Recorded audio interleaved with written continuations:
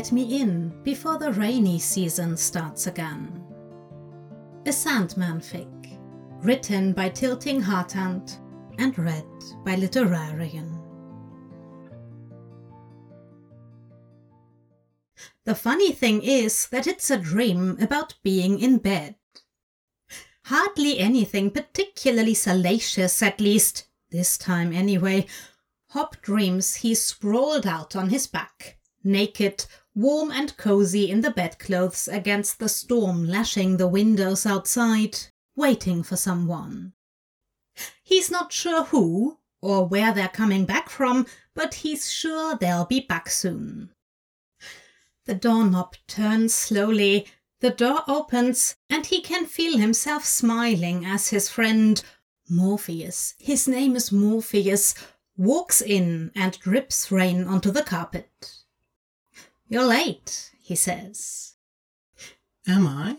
Morpheus says, looking oddly confused.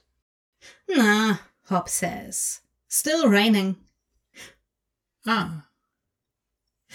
There's something odd about his voice this time that Hob can't quite figure out, but before he can think about it too much, Morpheus takes his trench coat off and hangs it on the back of the door, sits at the edge of the bed to remove his boots, and anything that gets him closer to naked and in this bed is far more important right now.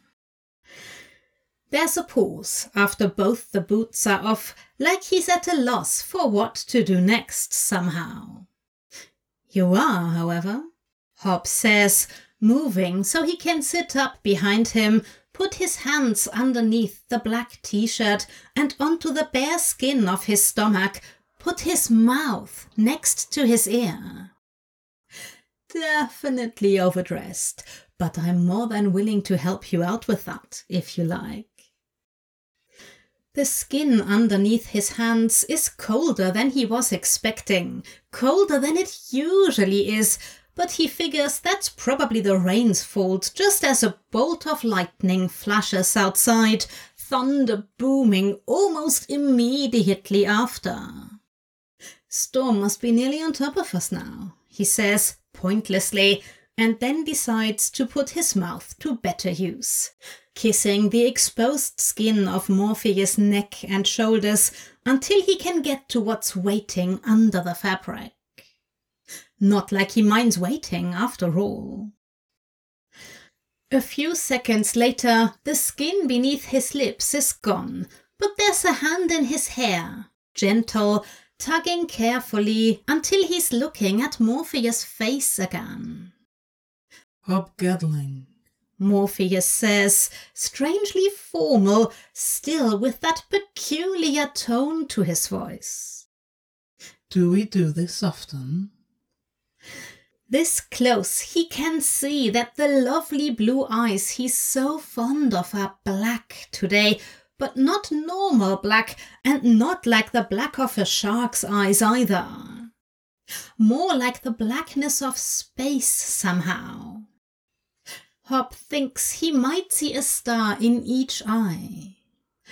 Then he processes what Morpheus just asked him, and a number of things that have been tapping at his brain abruptly slot together, and he realizes. "Oh shit," he says, eyes wide. And then, "Oh fuck," as he's scooting backwards as quick as he can. Sorry, I'm sorry." Because what else can you say when you realize, oh, that's not just a version of your friend that your brain conjured up, that's your actual friend, the anthropomorphic personification of dreams in your actual dream. The dream where you're naked and waiting for him to come be naked with you. "Hob," Morpheus starts, reaching a hand out in his direction. And then suddenly Hob's awake, sprawled in his own bed at home, staring at the ceiling. He can feel himself panting. After a few seconds, he fumbles around until he can reach his mobile and shut the damn alarm off. He goes back to staring at the ceiling. No chance of falling back asleep with the amount of adrenaline that just got dumped into his system, he's sure, until he's got his breath back. Then he sighs, just once, and gets up. He's got a class in an hour and a half, and there's no sense in dwelling, is there?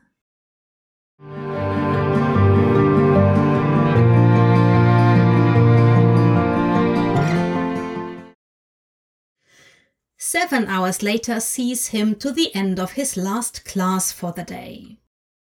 He's done a pretty good job of not dwelling, if he says so himself. He's only thought about it 2 or 4 times an hour all day.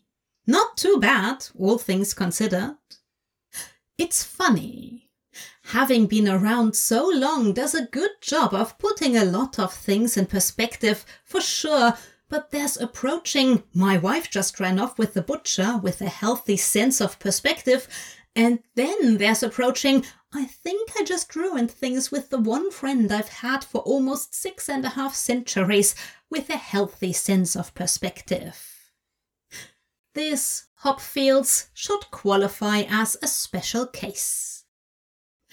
He's tried to remind himself a few times that the last time he thought he'd ruined things, he'd been wrong after all. Granted, he didn't find that out for 30 years, but that's something else he's trying not to think about. A few students ask him questions on the way out, the same 3 or 4 as usual. He's always painfully aware when he does the survey classes that most of the people in the room are there because they have to be, but every semester he can tell a few of them are there because they want to be. They're usually the ones that show up in the smaller classes later with opinions and ideas. They're the ones he enjoys teaching. And then the last student pauses when he gets to the front of the line, the 2 of them the only people left in the room. And Hop sighs and closes his eyes briefly. When he opens them, Morpheus is still there. Black long-sleeved shirt, black jeans, black boots. Are those Doc Martens? Good grief. Making him look enough like the rest of the barely not children Hop teaches that he hadn't realized the truth until a few minutes ago. He almost wishes Morpheus had been gone when he'd opened his eyes, but he also knows it's better to just deal with this now than to let it fester. He raises his eyebrows. When Morpheus continues to fail to say anything, he just shrugs. "This room's gonna turn into a chemistry lecture in about 15 minutes, he says, instead of any of the things he's thought about saying. "My office isn't far from here, if you want to come with." Morpheus just nods, so Hop shrugs again, grabs his laptop case, and heads out the door. The few minutes it takes to walk to his office are spent in silence, which suits him just fine. Honestly, this conversation probably won't take 15 minutes, might not even take 5, but it's also not a conversation he wants to have anywhere but somewhere private, and can't imagine Morpheus would disagree. "Hop!" someone calls from just outside his door, just before he closes it. When he opens it back up, instead of shutting it all the way, one of the literature professors whose office is a few doors down is standing in front of him. "I'm glad I caught you," she says, and then leans past him to look at Morpheus, straightens back up and says, "I can see you're busy. I'm sorry. I just wanted to double check. We're still on for Tuesday, right?" "Tuesday, yes." "Absolutely," he tells her, nodding. "Was there any particular portion you wanted me to read this time, or?" "Oh, just pick your favorite," she says. But now I think I'm running late. See you then. And she disappears down the hall. Ford, that's her name. Not that it does him any good now. Hannah Ford. He closes the door completely this time, and when he turns, Morpheus almost looks curious. Hob. Oh, well, you know. He shrugs again. Then he realizes he's been doing that a lot of the past few minutes and just sits down behind his desk to hide the sigh. Every so often it's nice to hear people calling me the name I still wake up expecting to be called. After a moment, Morpheus nods. Once.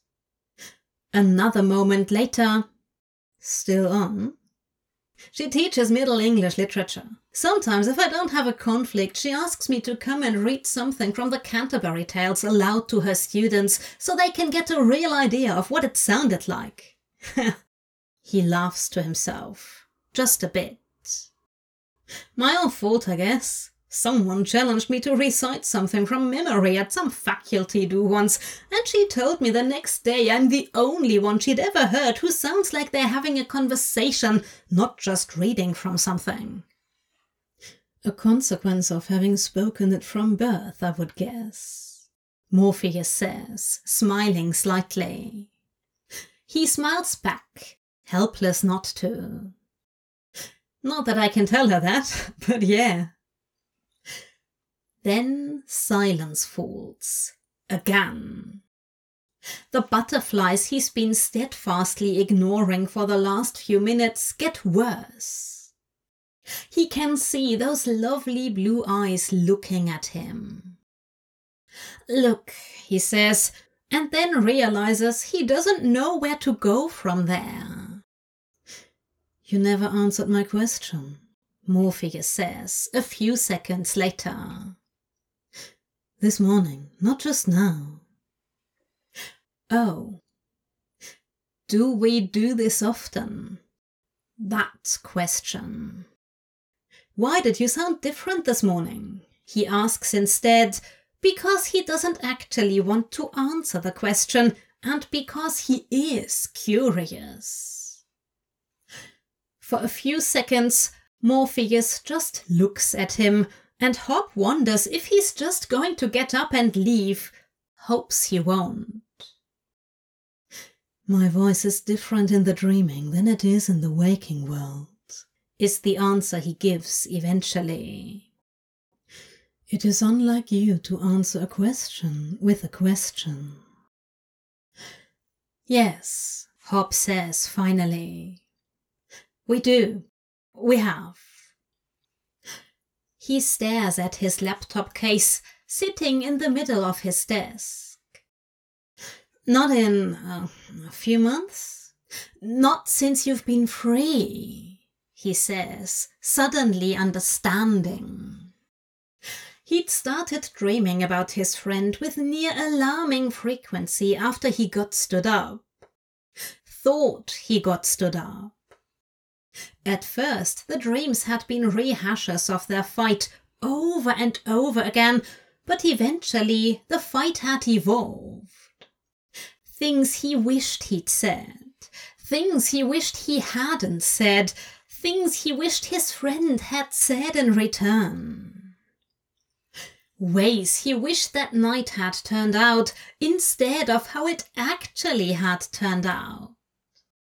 He tried not to think about them when he was awake. Not like any of it made a difference after all.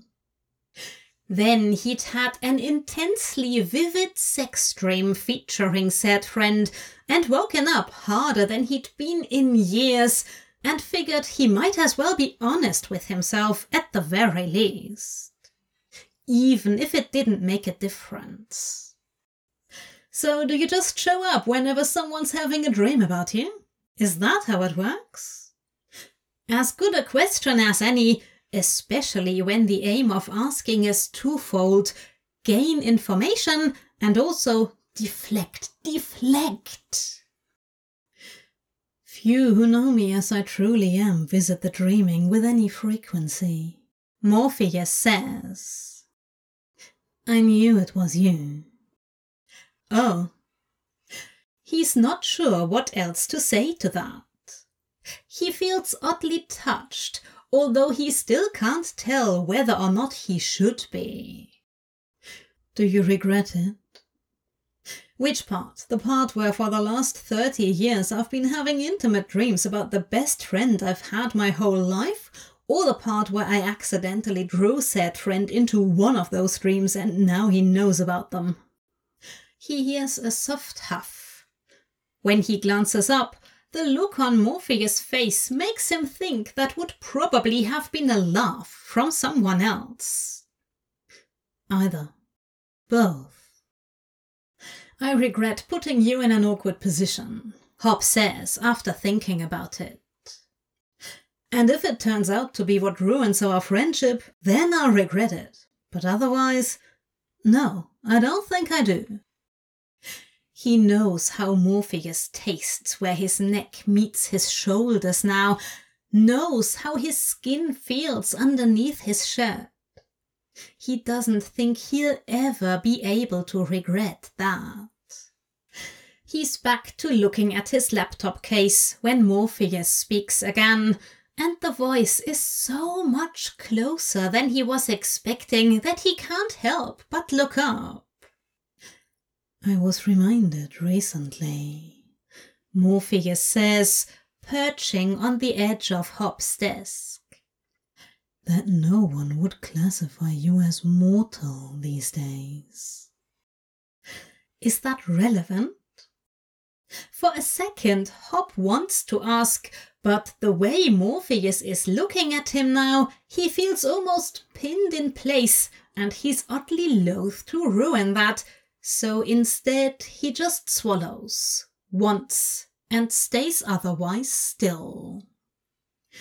"You are one of my dearest friends," Morpheus says, reaching out slowly, carefully, like he's expecting to be pushed back.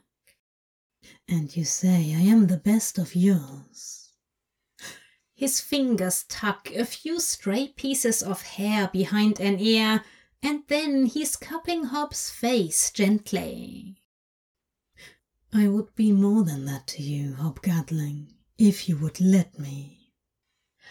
At a loss for words for once in his life, Hop just turns his head slightly and kisses the palm of his hand, and watches as Morpheus starts to smile. Then the moment shatters when someone knocks on his door. "Office hours," he says, making a face as he remembers. "Sorry, if I'd realized I would have—" "No," says Morpheus, briefly stroking a thumb across Hop's cheekbone. "We can continue this tonight, if you would like." "I would like," he says, reaching up to briefly cover the hand on his cheek with his own. "Out here, or what had he called it? Or in the dreaming?"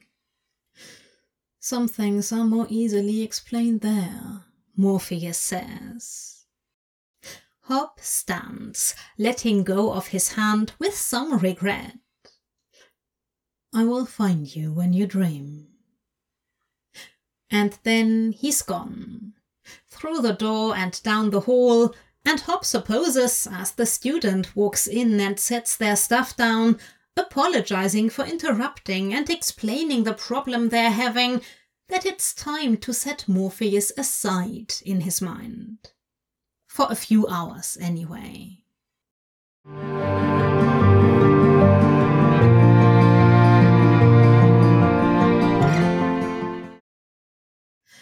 That night, he sprawled on the same bed, back in the same room, same rain falling on the window.